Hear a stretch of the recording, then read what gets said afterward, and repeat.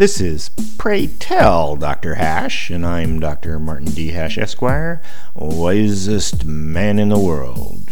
'Cause the competition just ain't that tough. And these are things I wish someone had told me.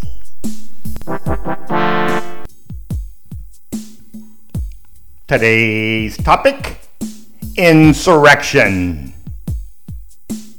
The Democrat Party is a hotbed of misandry, the loathing of men. A poll at the beginning of the Biden presidency showed that Democrats were most concerned about Trump supporters, 82%. White nationalism, 79%. Systemic racism, 77%. And domestic terrorism, 73%.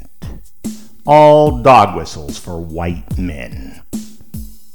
But what happens when people are not allowed to work, not allowed to run a business, must carry papers, have their telescreen on watching Big Brother all day, locked in their homes, frightened, and at the mercy of fraudulent elections?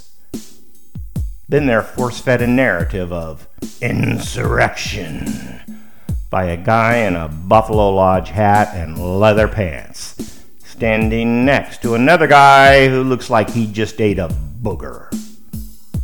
6 months later, these dorks are still in solitary confinement, and the National Guard is still protecting the Capitol.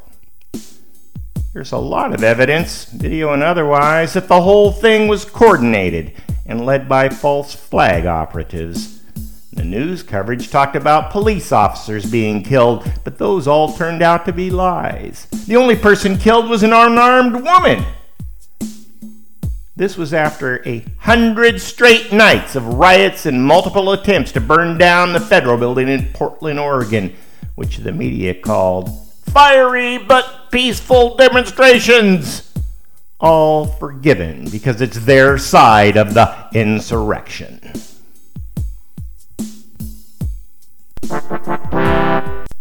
For more, see my website at martinhash.com.